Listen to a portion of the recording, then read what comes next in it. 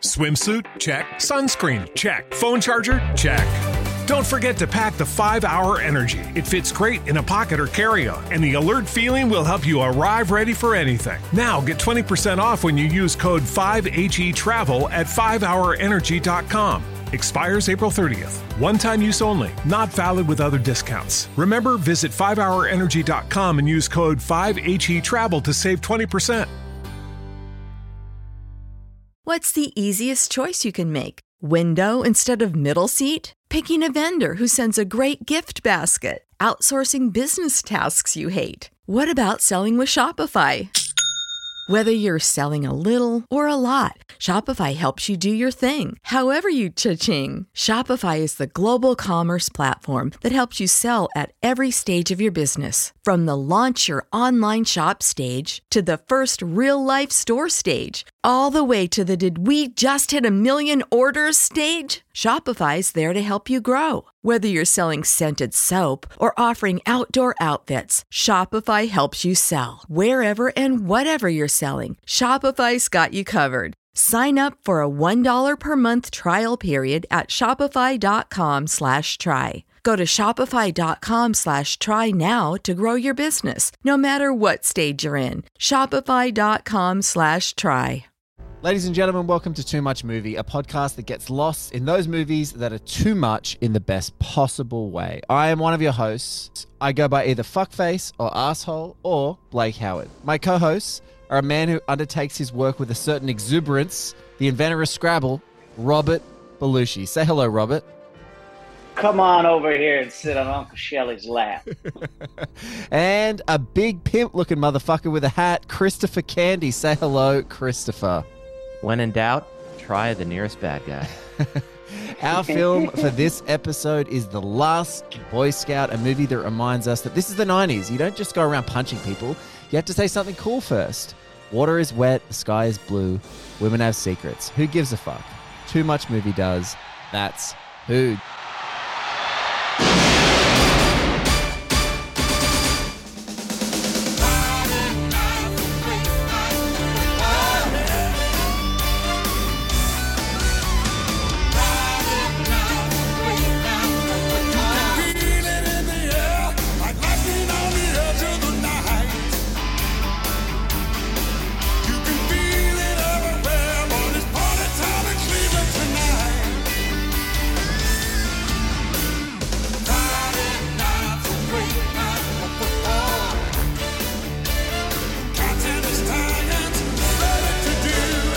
Good to be back together. Oh my God, it feels so good to be back. Missed you guys. Miss you. This movie, Rob, we have to talk about because Chris is going to have a confession. He's a first timer to The Last Boy Scout. Yeah. Yeah.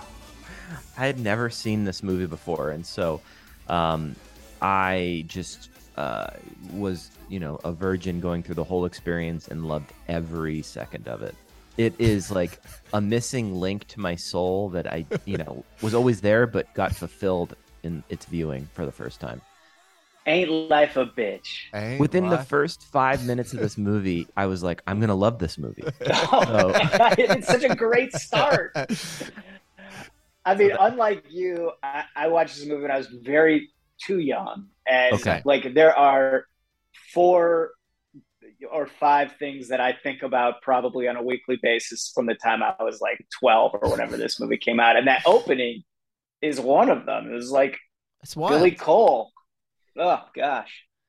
How amazing. Congratulations. Thank you. It's not only the Friday Night Football, it's the guy, the actual guy who pulls the revolver on the field. His name's Billy Cole. Okay. Chris is not going to know the names like Rob and I have had them in our lives. Like Billy Cole's playing the game of his life out there. I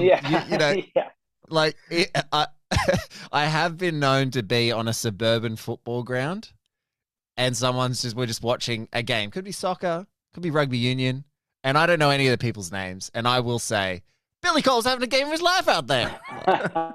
Just point to a random person. I have been known to do that. There's a lot of money on this game, William. Better get into the end zone. So, Rob tweeted this, which is probably what instigated us fast-tracking Last Boy Scout up our really, I mean, the 90s is just an endless well of amazing films. So we're going to keep going about all this sort of stuff. But Rob, what did you say? Like, you tweeted something like Taylor Negron's, who's the bad guy in this movie's death, is like one of the 3 or 4 things you think about more than anything else. Am I paraphrasing you correctly there? What did you tweet? No, and it absolutely went gangbusters, because I remember it's one of the most retweeted things I saw in my feed constantly. People just retweeting it. I think I said the happiest moment of my childhood was when Milo goes through the helicopter blades. What that a ending. Fantastic death. Yeah, really good. Lots of good deaths in this too. Lots of good deaths. Yeah, definitely. That is a contender for one of the best deaths I've ever seen on screen. Yeah. It just encapsulated like 90s indulgence in such a perfect way. It was like, not only is it at the football game, not only is it an epic fall, it goes through the fucking helicopter. It is just beautiful and brutal. I loved it.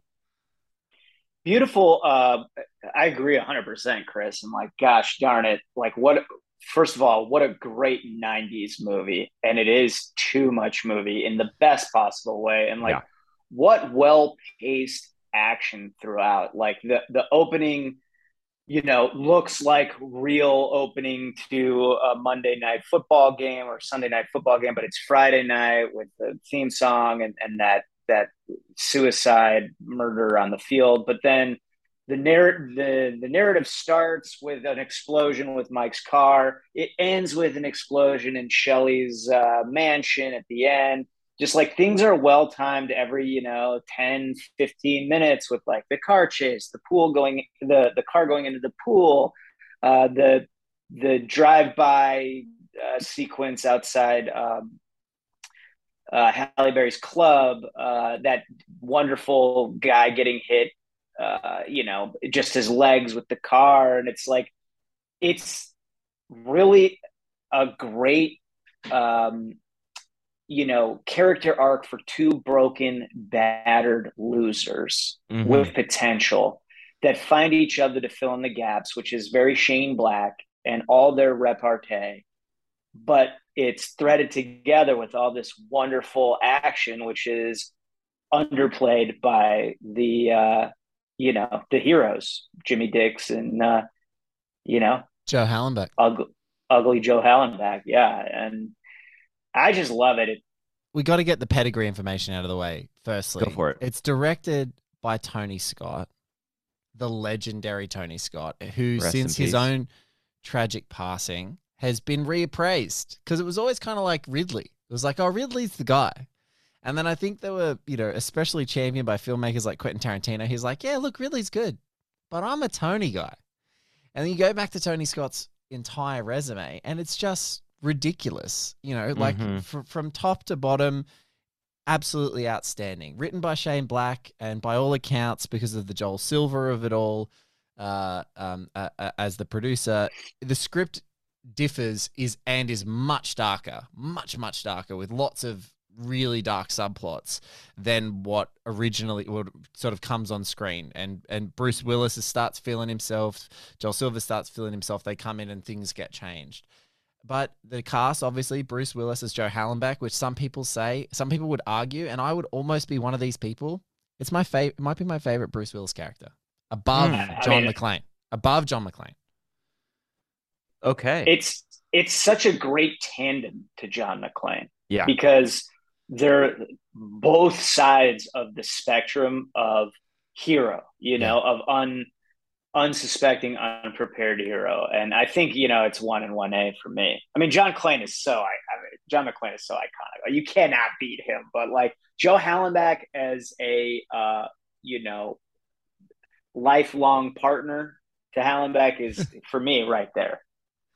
Well, it's also interesting, like with this, like every, Bruce Willis film that I've seen of this kind of pedigree and caliber, he's always hung over at the beginning of it. And he's always just eating like a mouthful of aspirin as if they're Tic Tacs.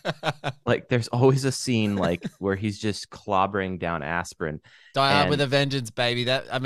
One of the great sequels of all time is that how absolutely shit-faced. I don't think he's hungover, Chris. I think he's still shit-faced. He's trying to turn it around. He's trying to turn it around with aspirin. He's like, oh, if I just chew down these aspirin, this would be the way.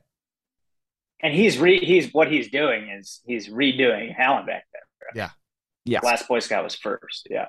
Obviously, Damon Wayans, Jimmy Dix, one of his first big kind of like action dramatic performances, leaping from stand-up. He'd been massive at that time. Chelsea Field plays Sarah. Noble Willingham plays Shelley Marcone. One of the greatest 80s/90s villains of all time. Taylor Negron plays Milo. Fantastic. One of my guys, Bruce McGill.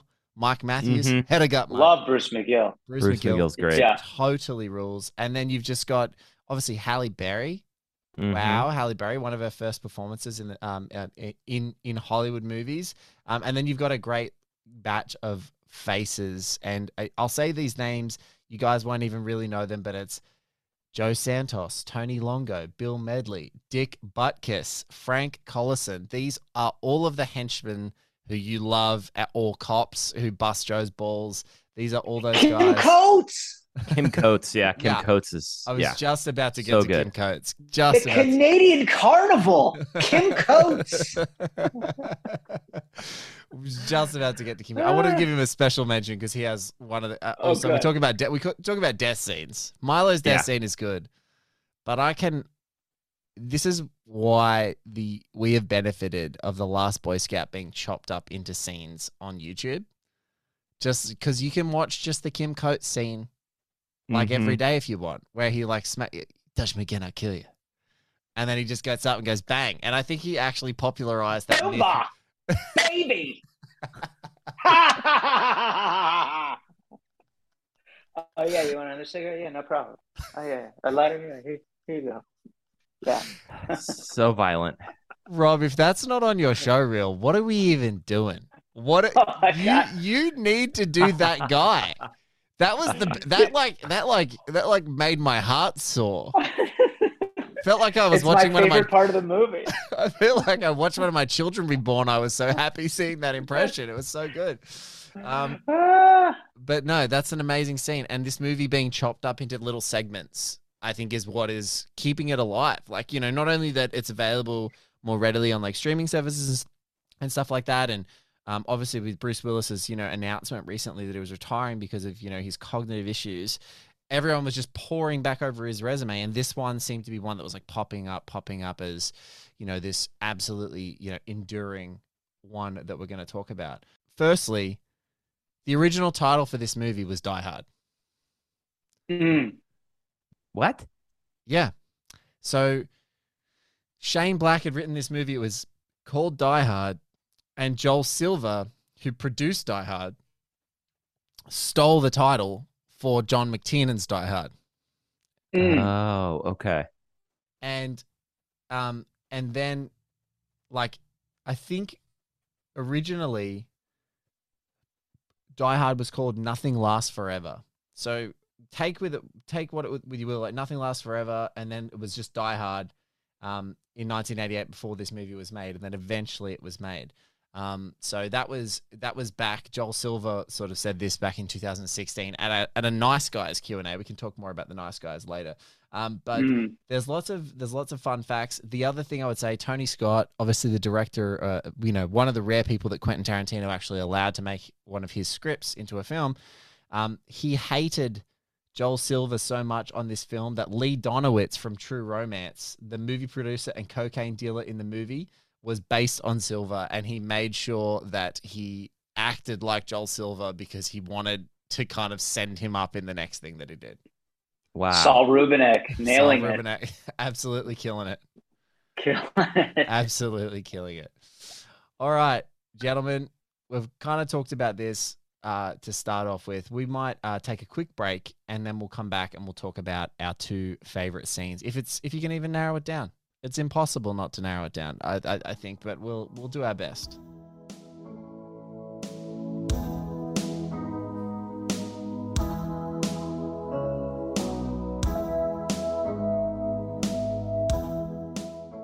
All right, Rob, you've kind of already given us a bit of a hint about your favorite scenes of the movie. So let's talk about your two favorite scenes. Feel like there's going to be crossover in this. Mm-hmm. Oh, I mean, it's easy. I mean, it's Kim Coates and Bruce Willis in Shelley Marcone's indoor pool with whatever freak henchman is behind them.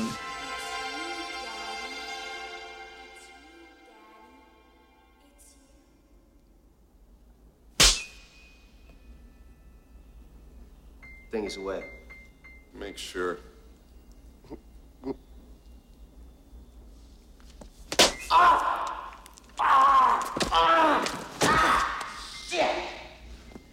I'm awake. You nearly broke my wrist, man. Marla warned us to watch out for this guy. Now, fuck that. Fuck you, fuck that. Look at him, he's nothing, guy's a piece of shit. You got a cigarette? Cigarette? Yeah, sure. I got a cigarette. You got a light? Yeah, got a light.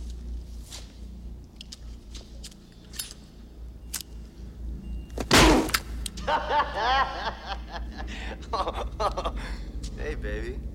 I thought you were tough. See, Pamela, he's not so bad.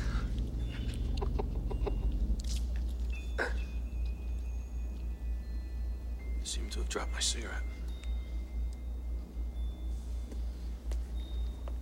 I have another.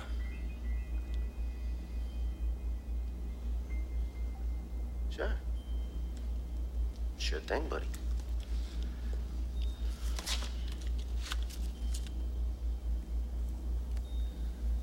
I'm gonna need a light. If you touch me again, I'll kill you.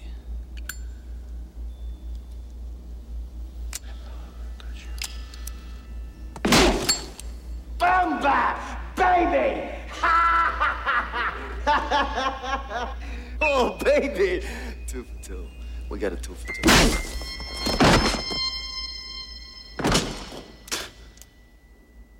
Told you.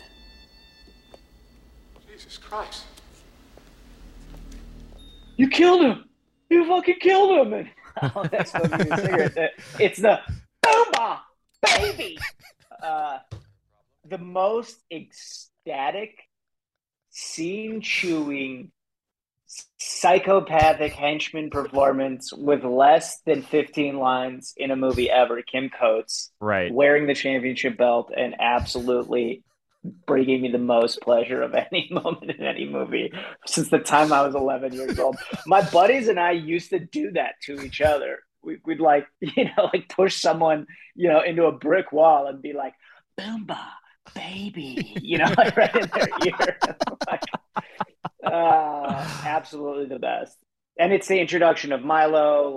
We've seen him before. We see him in the opening with the Billy Cole, played by Billy Blanks of Tybo Fortune, actually, which I just realized. And, Wow. It's a strong, important scene where the hero is, the bad guys have the hero at last. And the stakes are really bolstered. But, man, this movie is such a fun romp through LA. And I love that scene, and I love Kim Coates.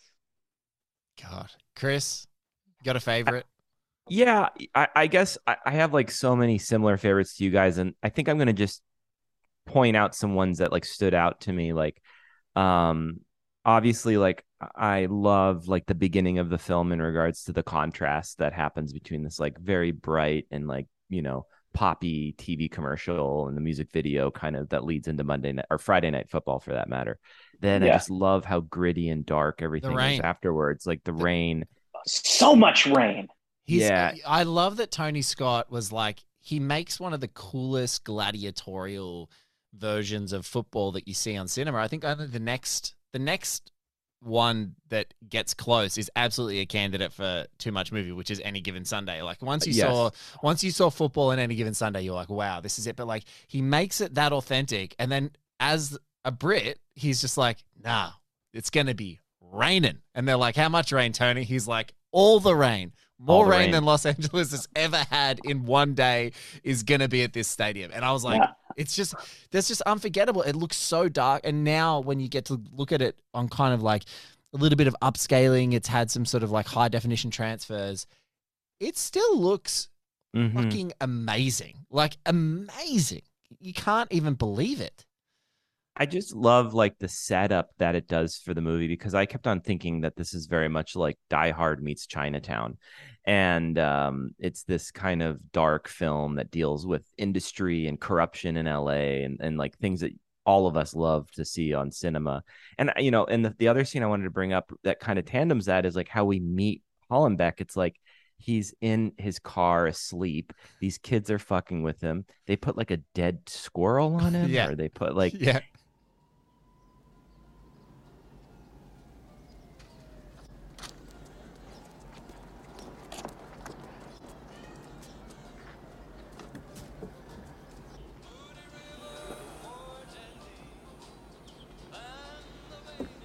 Dude's trashed. Shit, man, we should do something to him.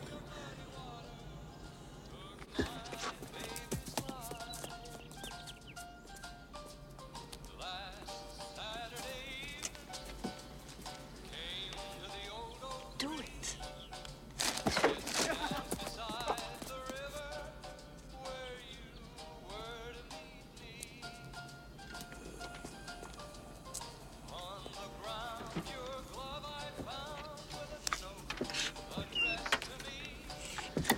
God damn. This dude is really trashed. Go on, take his watch. Ah,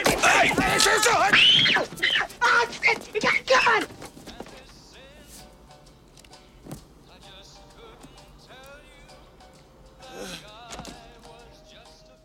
And but what I love is how they pan down from that like postmodern drawing of that woman to the car. He's asleep in it. And I'm just like, that was the moment I was watching it and I was going, you see the city in the background. I'm going, I'm going to love this movie.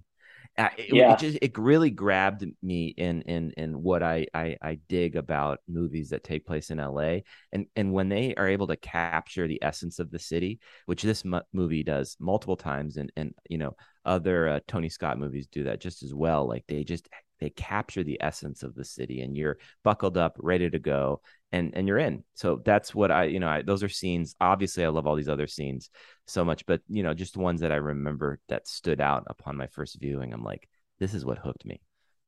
Chris, I love that too, because what you're saying about the look of LA that he gets so right, you know, is the whatever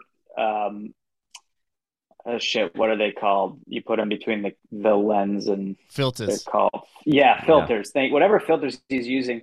Anytime they're in the daytime, the air always looks hot and dirty. Yes, and they're always on freeways, which I love. Like, it's crazy to me. Also, where Joe Hollenbeck lives is the Pacific Palisades Bluffs, where a young Rob Belushi smoked so much weed.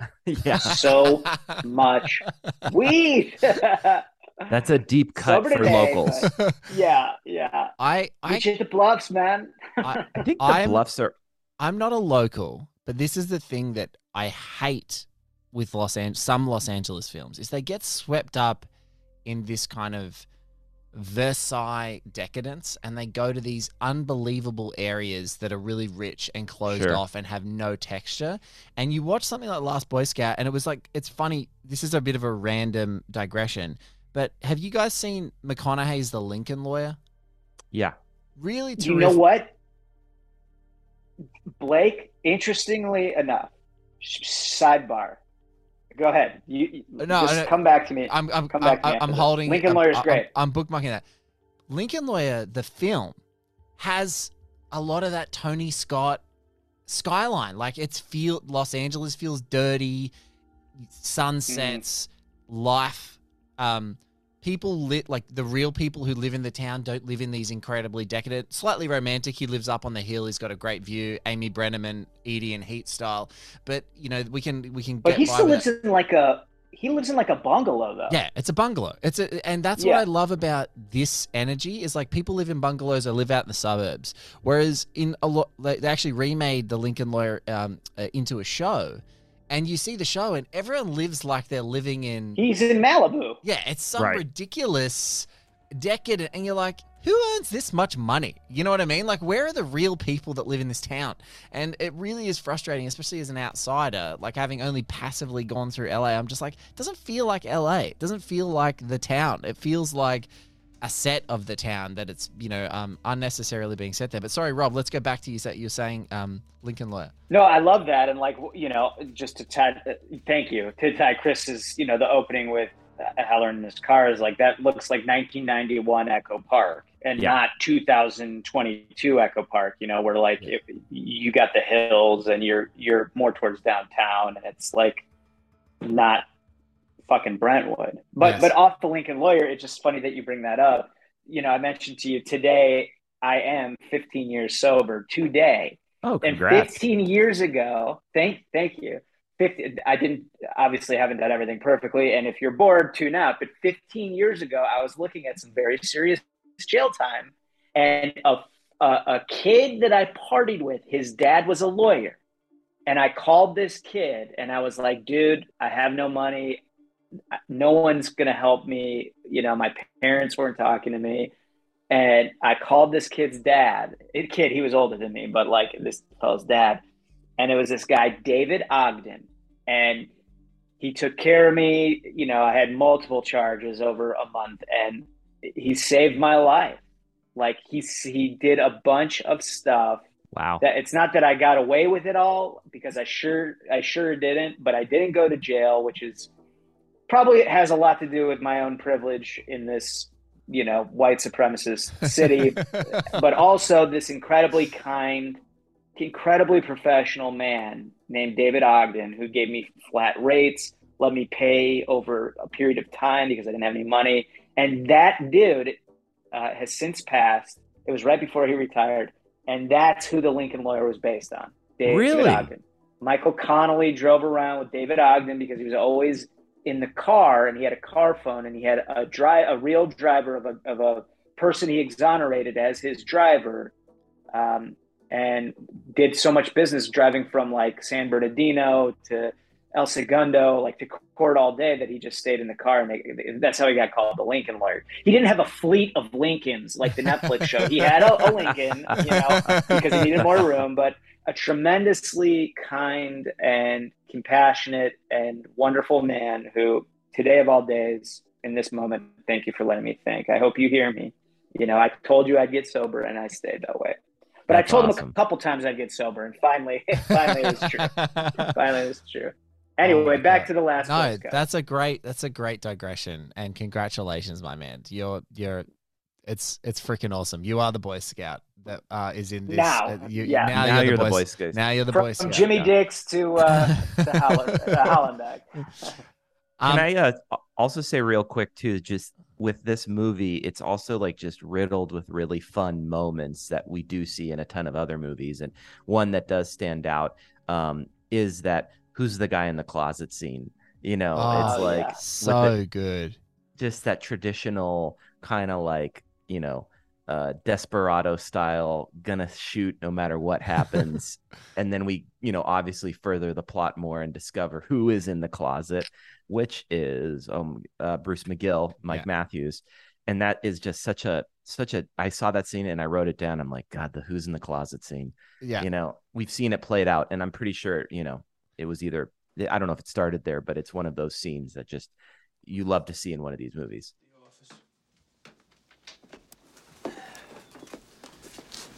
Hey, free time. How much did you lose? I wasn't there to gamble. How much? I was doing a skip trace.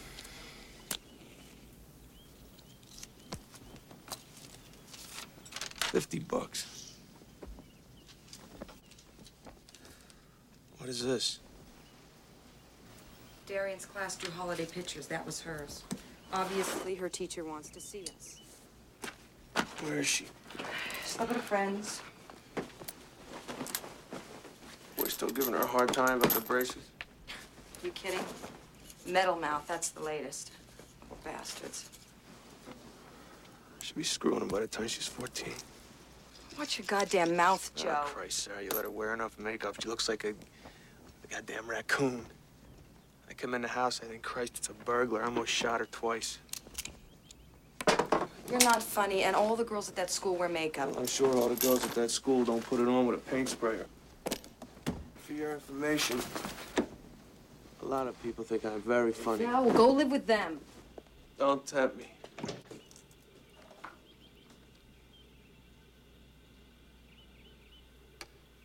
Say goodbye to your credit card rewards. Greedy corporate mega stores, led by Walmart and Target, are pushing for a law in Congress to take away your hard-earned cash back and travel points to line their pockets. The Durbin-Marshall credit card bill would enact harmful credit card routing mandates that would end credit card rewards as we know it. If you love your credit card rewards, tell your lawmakers, hands off my rewards. Tell them to oppose the Durbin-Marshall credit card bill. Swimsuit? Check. Sunscreen? Check. Phone charger? Check. Don't forget to pack the 5-Hour Energy. It fits great in a pocket or carry-on, and the alert feeling will help you arrive ready for anything. Now get 20% off when you use code 5HETRAVEL at 5hourenergy.com. Expires April 30th. One-time use only. Not valid with other discounts. Remember, visit 5hourenergy.com and use code 5HETRAVEL to save 20%.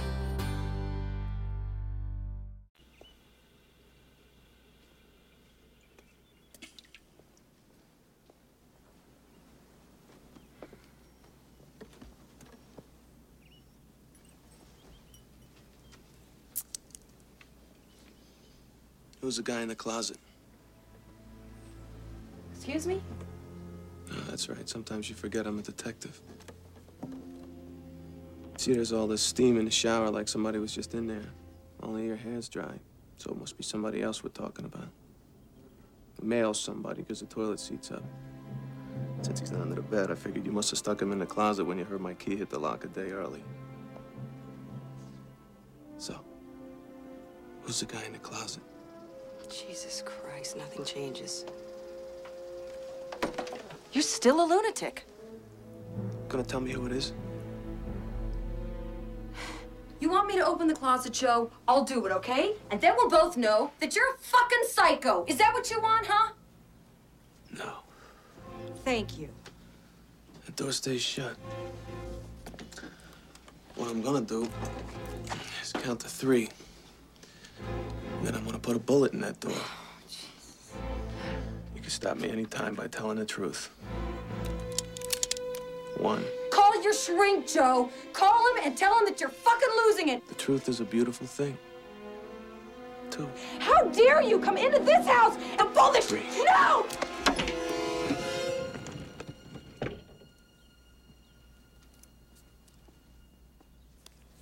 Look, Joe. Keeping it warm for me, Mike? Easy. Don't do nothing dumb. How was she? On your finger scale, how was my wife? It just happened, Joe. Sure, I know. It just happened. Could happen to anybody. It was an accident, right? You tripped, slipped on the floor, and accidentally stuck your dick in my wife. Whoops. I'm so sorry, Mrs. H. I guess this just isn't my week. I might tread on my own favorite quote scene because this is one of my favorite scenes almost ever in a movie. It's when Joe goes into his office. I firstly love the kids who screams. Oh, yeah. The kid who covers his mouth like. I love it because I'm like, when we were kids, when we were kids, like, and you get scared, you haven't gone through puberty yet, and it felt so real because you like scream like a girl, like you just run. The squealing. The squealing. And like, especially my little boy is 4, and when I tickle him or anything like that, his little scream is just like that kid, like like it just goes up. And I love when he goes into his office and Mike calls him. Yeah. Listen, Joe. You still taking Charity? What do you got? Stripper. Exotic dancer. She's got some weirdo hassling her, wants surveillance, and I'm booked solid. She's hot, Joe. She rates a 3 on my finger scale. means I'd cut off 3 of my fingers if God had let me fuck her. Make her one on your nose scale. Improve your looks. Yeah, eat me. So listen, I'm booked. You got plans? Thinking about smoking some cigarettes. Could you postpone? These are pretty good cigarettes. It's $500, Joe. Gotta run some errands. Meet you at your office in an hour. Terrific. Comb your hair. He's like, what are you doing? I'm thinking about smoking some cigarettes. Could you postpone? These are pretty good cigarettes. That might be one of my favorite scenes. What might be a line I've said so many times. Like, as a former and trying to quit smoker, there's been so many times where people are like, do you want to go over here? I'm like, these are pretty good cigarettes. Like, I'm just sitting down having a cigarette. These are pretty good cigarettes. I'm not sure if I can go. That's absolutely one of my favorite scenes. And Blake, I'm so sorry. In a time where you see all these younger actors who clearly have never smoked a fucking cigarette in their life, to go back to 1991 Bruce Willis and watch him smoke like a maniac for 2 hours. Like, as a guy with a piece of Nicorette in my mouth right now while I'm talking, like, he is a beautiful, he smokes like I smoke, which is just without, like, the cure for existential dread is in that tiny little tube. You know what I mean? He smokes like a machine. And he does this a couple of times in the movie. He like relights his own cigarette with the half lit like butt, and he's a heroic smoker in this movie. I think that has to be said. When he takes the butt off the ground before he gets knocked out outside the strip club, you look at it and it does look pretty good. Yeah. My other favorite scene, talking about action and unexpected action and things that appear in other movies, I just love when they go and find the explosive that's actually in Halle Berry's car after she passes away. Oh, yeah. And he puts it in, he instinctively puts it in the trunk, and it has that great exchange, the Inventor of Scrabble exchange. And then he chucks the keys, and then the guy goes to shoot the boot. The whole way that entire scene unfolds, like the chemistry of the characters, the unexpected nature, and then of course it's a Tony Scott movie, so it's just elevated on elevated on elevated. So like the explosion nearly happens, Joe gets it, he puts the plastic in the boot, he gets it, bang, the explosion happens, and then they jump down the hill, and then the car exploding and on fire rolls after them. I just think that is a perfect action beat. Like, it might not be an entire scene, but it's a perfect action beat of he saves Jimmy, stops the car, disconnects the explosive, puts it there, and then has to improvise. And I think that's what I love about Hallenbeck is, like, when he improvises, it just seems like everything goes his way, but obviously he gets the shit beat out of him in the process. But I just love that scene. It's probably one of my favorite scenes ever. Yeah. He's so good. I mean, And the Shane Black, Tony Scott combo, like, all those moments are so clever and fun. Like, later on we see that with the cat puppet and Darian and Jimmy Dixon, like Tony Scott's ode to North by Northwest. I mean, all I can think about is North by Northwest and that briefcase handover scene with those trees. It's like so Eva Marie Saint, Cary Grant, one last kiss before the final deal. And when Darian shows up with that cat and has hidden the gun in there that she's purloined from her dad's closet, and he does all those bits with the cat, makes everyone laugh. His humor is disarming. Yeah. He uses humor to disarm bad guys, and he's almost utterly humorless in his life, and it's just a fun. The movie's full of callbacks and that kind of comic through line or thematic through line that's really tight and really awesome, to Alex the accountant. What a beautiful touch. All right, let's take a quick break and we'll come back with our two favorite characters, which is patently impossible.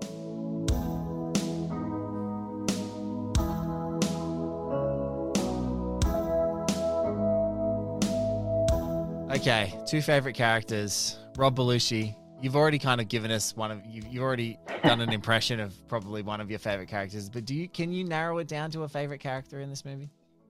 Yeah, I mean, it's Joe. Yeah. Like, It's got to be Joe. Kim Coates has the best moment, and Damon Wayans is great. His weird homophobic bits that are so 90s aside, but it's a Bruce Willis that is so you can just taste it in your mouth. His absolute, downfall in every moment of his existence, that he feels the shame and lack of self-worth and going through the motions of life. And I think he's brilliant in the role. And this scene that I like after the Kim Coates scene is the one where Jimmy Dix comes home to his house and they meet Darian, which we see the dysfunction in that family. She's fantastic. And which leads into the bathroom scene where he catches Jimmy Dix, Demerol, because he needs a shot. You know what I mean? And he punches him and kicks him out of the house. Like, the intimacy of that scene and Joe Hallenbeck's place in it is really a wonderful, deeper dimension of why he's so upset with the world as it is, how his family's played out, his place on the outer rings of any kind of organized system where he would have any worth. And I just think he's wonderful and so funny, effortlessly, so gruff, and just a beautiful loser, Totally.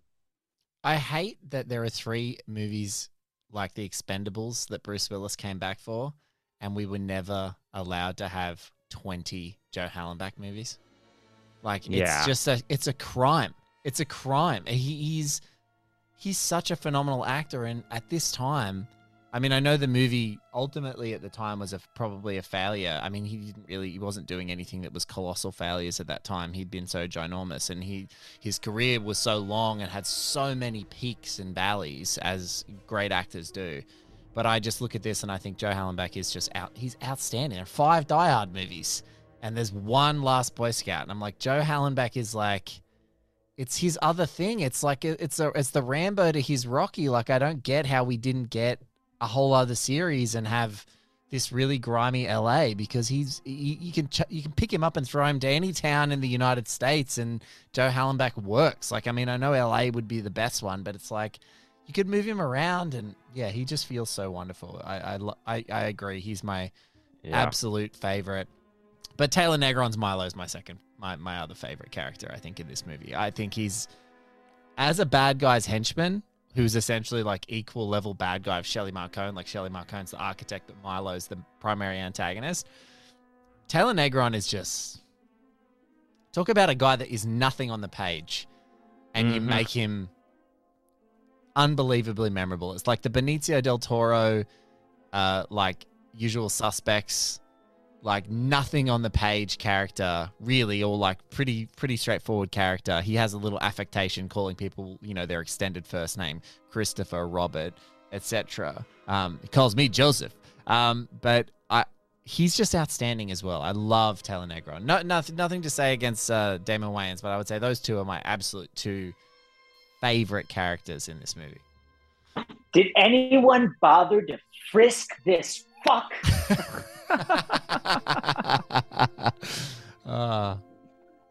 I'm sorry, officer. There are too many bullets in this gun. So good. So good. Mimi the Coliseum, I'm going to show you what a great date she is, when he's talking about Hallenbeck's daughter. Yeah. Oh, yeah. He's nasty. Chris, any other characters that stood out for you? Yeah, I think like you guys covered it. Obviously, like, I just have to say that like the chemistry with Damon Wayans and Bruce Willis was just like spot on. It was like funky. It was like, not I what like you would Prince. expect. Yeah. Yeah. That's his first laugh. That's Joe Hallenbeck's first laugh in the movie. Yeah. Yeah, it just it isn't like typical in the sense that, like, Damon Wayans is clearly like a comedian, and Willis is definitely kind of doing his thing, but it just works in this really clever way and makes the film like all in all stand out. So I'm going to talk Damon Wayans. I loved him as Jimmy Dix. I just thought he was like a great kind of anti-hero. He was kind of evil and good at all the same times. That kind of like aggressive, like forced blowjob scene that he stops in the beginning of the movie is just just like such a great example of where he's coming from. He's at the bad parties, he's with all the assholes, but he knows where to pinpoint when things are going bad, too far, stand up for somebody. And best arm in the National League, you son of a bitch. Yeah, exactly. So good. So good. Yeah, he crushes it. He's really, really good in this film. He really does. And he's, look, starting with Colors and all through the 90s, he's great. And like what I love about Dixon Hollenbach is, it's coming out of some very strong and like at the time surprising buddy cop Lethal Weapon. I mean, I remember Lethal Weapon and 48 Hours come out within spitting distance of one another.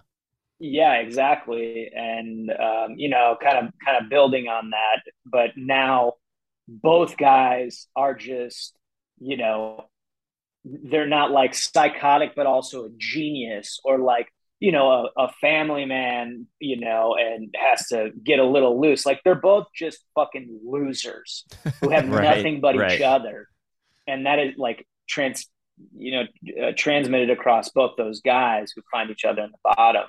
And then it's such a great, like Blake, like you're saying, it ends with their partnership, just like The Nice Guys, another Shane Black movie that we should already have had 3 sequels to. Another great two kind of outcast LA dipshits that find strength in each other, that are wonderfully funny with great chemistry in a very specific and intelligible Los Angeles in, a different time, but like he's the best. Shane Black's the best, and I wish there was more. I wish there was more of Nice Guys, and I wish there was more Last Boy Scout. I don't know what I want more Master and Commander or more Nice Guys. They're probably equally more on the Russell Crowe canon. I may need more of both, but yeah, Nice Guys feels like it's something that could happen again, and they've always tinkered with the idea of maybe there's like a sequel set in the 80s in LA, and I'm like, yes, what are we doing? Love that. An 80s sequel, then a 90s sequel. Just take 3 years off and write the 90s sequel. Let's go. See Shane Black now as a writer-director reapproach these materials that were adapted by other people. Because I think Shane Black's so cool, but I was talking recently to our mutual friend Jed Ayres, Rob, about the Tony Scott Shane Black is different to the Richard Donner Shane Black. Yes. He's different to Shane Black himself adapting his own material. Like some moments are dark in some films, and then others are really funny. And even the Lethal Weapon franchise goes from like insanely suicidal maniac dark to kind of like a slapstick Hong Kong action movie comedy. Like, and it's all kind of the same characterizations and the same sort of understanding, but it can like bend its will to whatever the tone they want to set in a movie. And I like this one because it feels, even though it doesn't get as dark as they say, I think the lines are that it's as dark as it gets, really. It's kind of married to Lethal Weapon 1 in my mind in that way. Like it's funnier than Lethal Weapon as far as like comedic beats, but the same darkness, the same grittiness, the same grime, the underbelly of LA. They all feel very, very in harmony. I have to say, and if these guys don't find each other, they find each other at the absolute lowest points of their life, similar to these other movies. And if they don't find each other, maybe they don't make it another 3 years on their own. Maybe they don't find the will and they do something really bad to themselves. Like they carry that in the performances.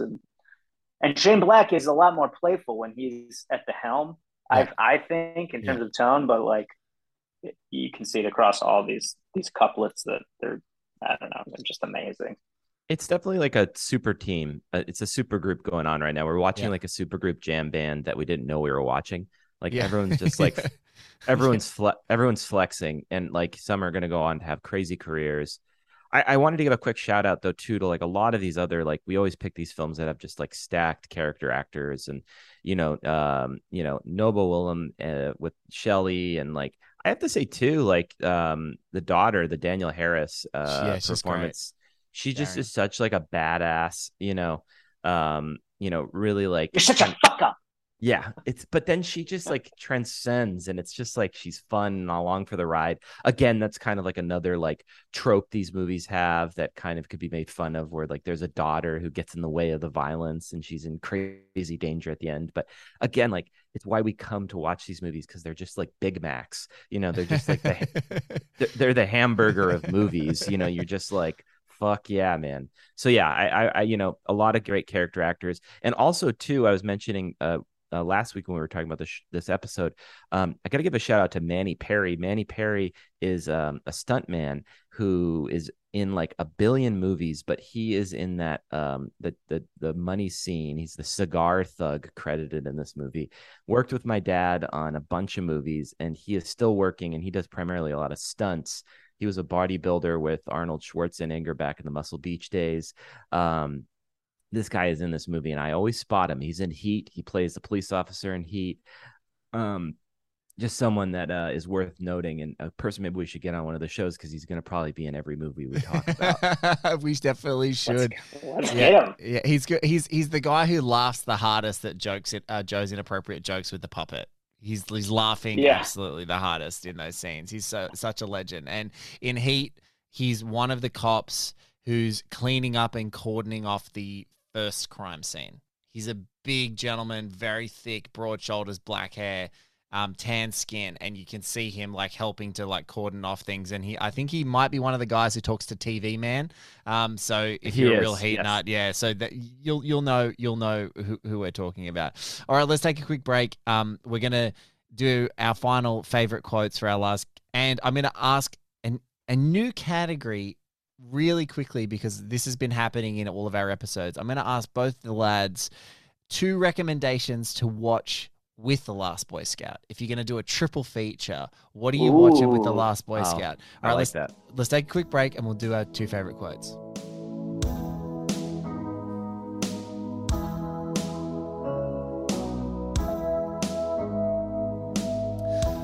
All right, I already sold mine. My 2 favorite quotes, you've heard me do impressions of them.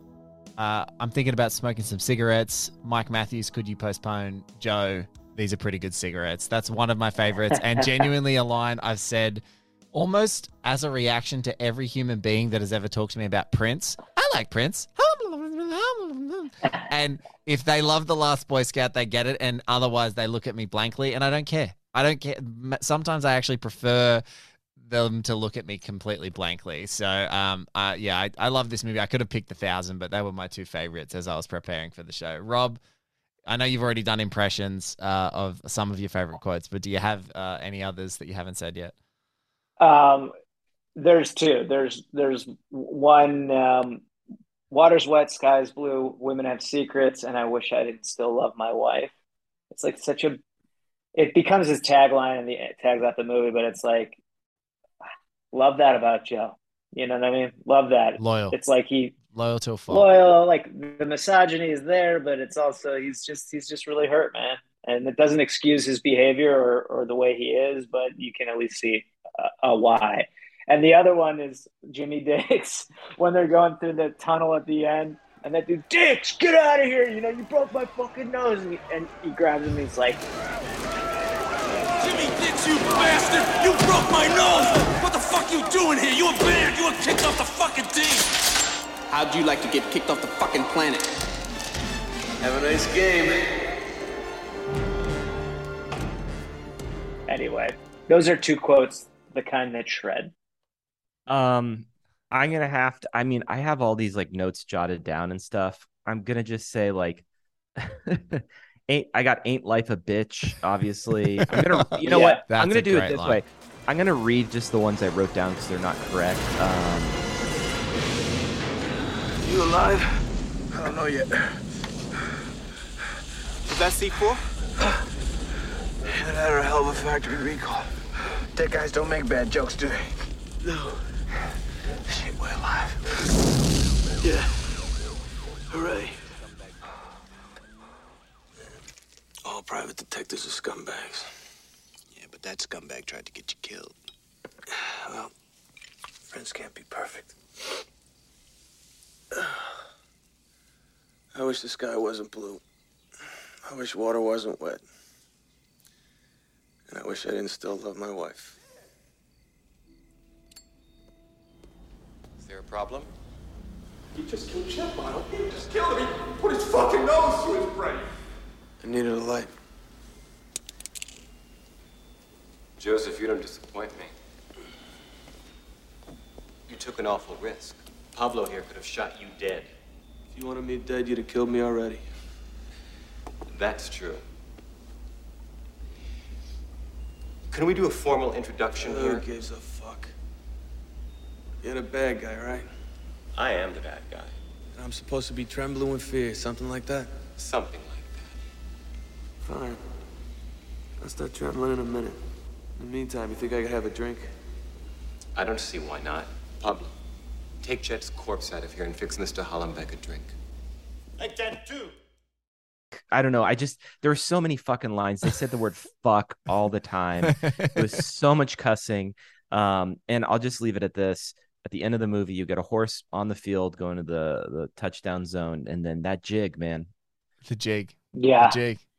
That horse, too, when he throws the ball and then he pumps his fist in the air and he's riding that horse bareback. Yeah. And you're like, oh, yeah, they're walking into Hallenbeck's house. And he's talking about how Jimmy Dix randomly has some quote about how he rides horses and stuff. And it's it's such a great visual. Tony Scott's the best. I love him. Yeah. You see Man on Fire in the movie. I mean, you see his style and it's so great. Yeah.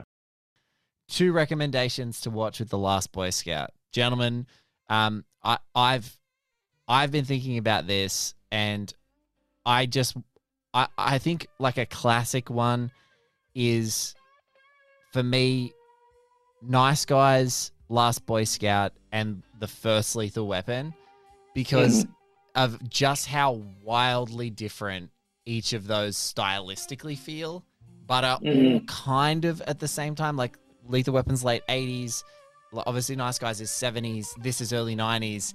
It's that kind of bit of connective tissue, and I would watch them in the time that they're set chronological order. So I'd finish with Boy Scout and I'd start with Nice Guys and put Lethal Weapon in them as the meat in the sandwich.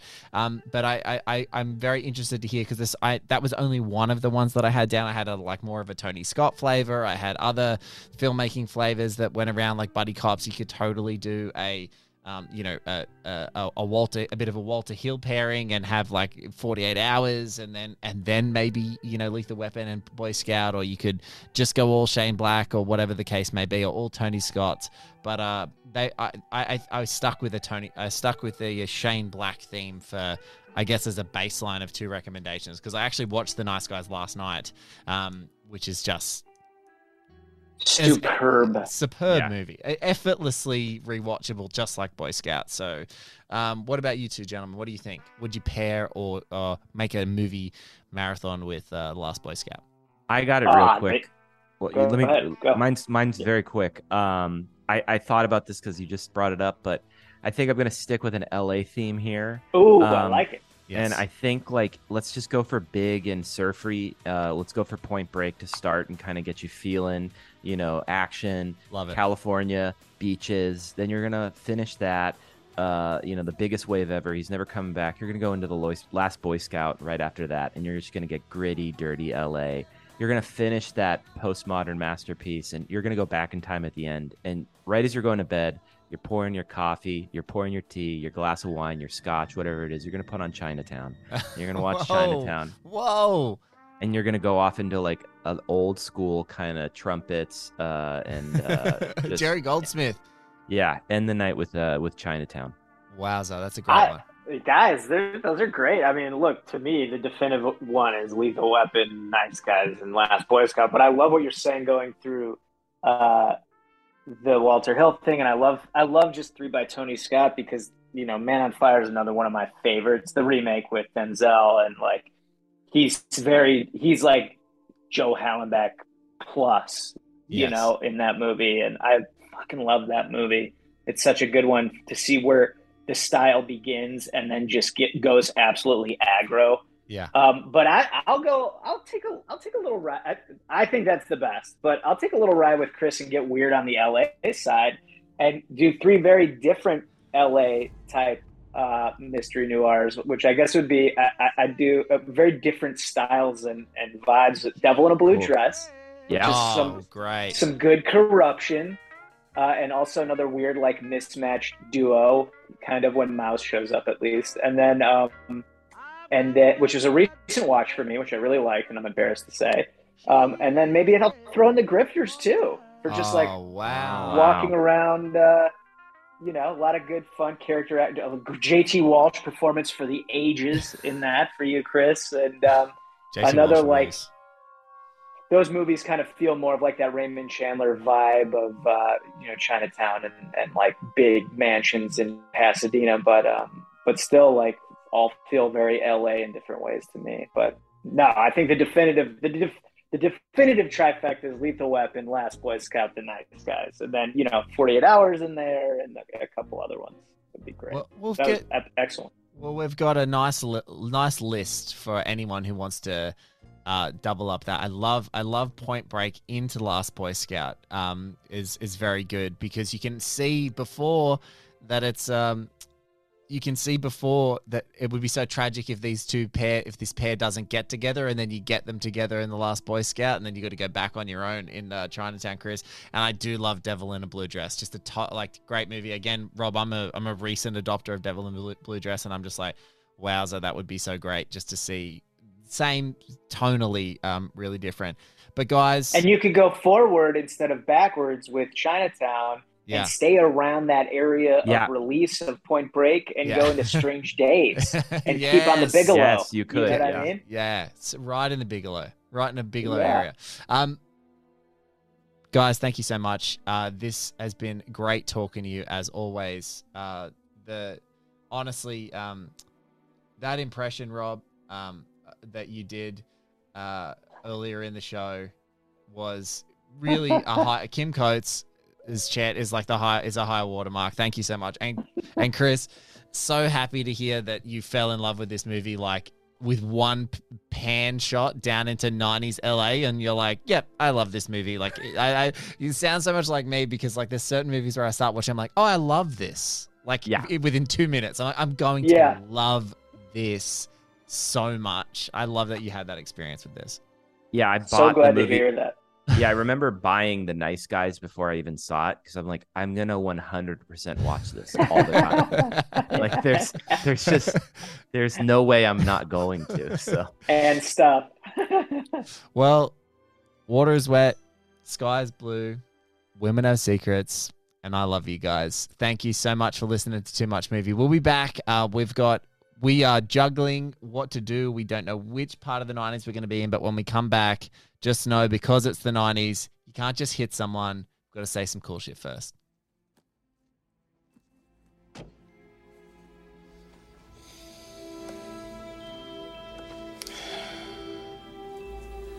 Nobody likes you. Everybody hates you.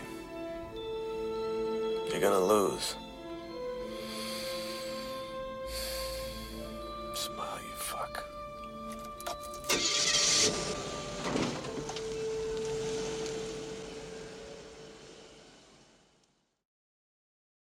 Swimsuit? Check. Sunscreen? Check. Phone charger? Check. Don't forget to pack the 5-Hour Energy. It fits great in a pocket or carry-on, and the alert feeling will help you arrive ready for anything. Now get 20% off when you use code 5HETRAVEL at 5hourenergy.com. Expires April 30th. One-time use only. Not valid with other discounts. Remember, visit 5hourenergy.com and use code 5HETRAVEL to save 20%. Everybody in your crew identifies as either Big Mac Burger, McNuggets, or McCrispy Sandwich. But you're the Filet-O-Fish Sandwich all day. That crispy fish, that savory tartar sauce, that melty cheese, that pillowy bun. Yeah, you get it. Every time. And if you love the Filet-O-Fish, right now you can catch 2 of the classics you love for just $6. Limited time only. Price and participation may vary. Cannot be combined with any other offer. Single item at regular price. Ba-da-ba-ba-ba.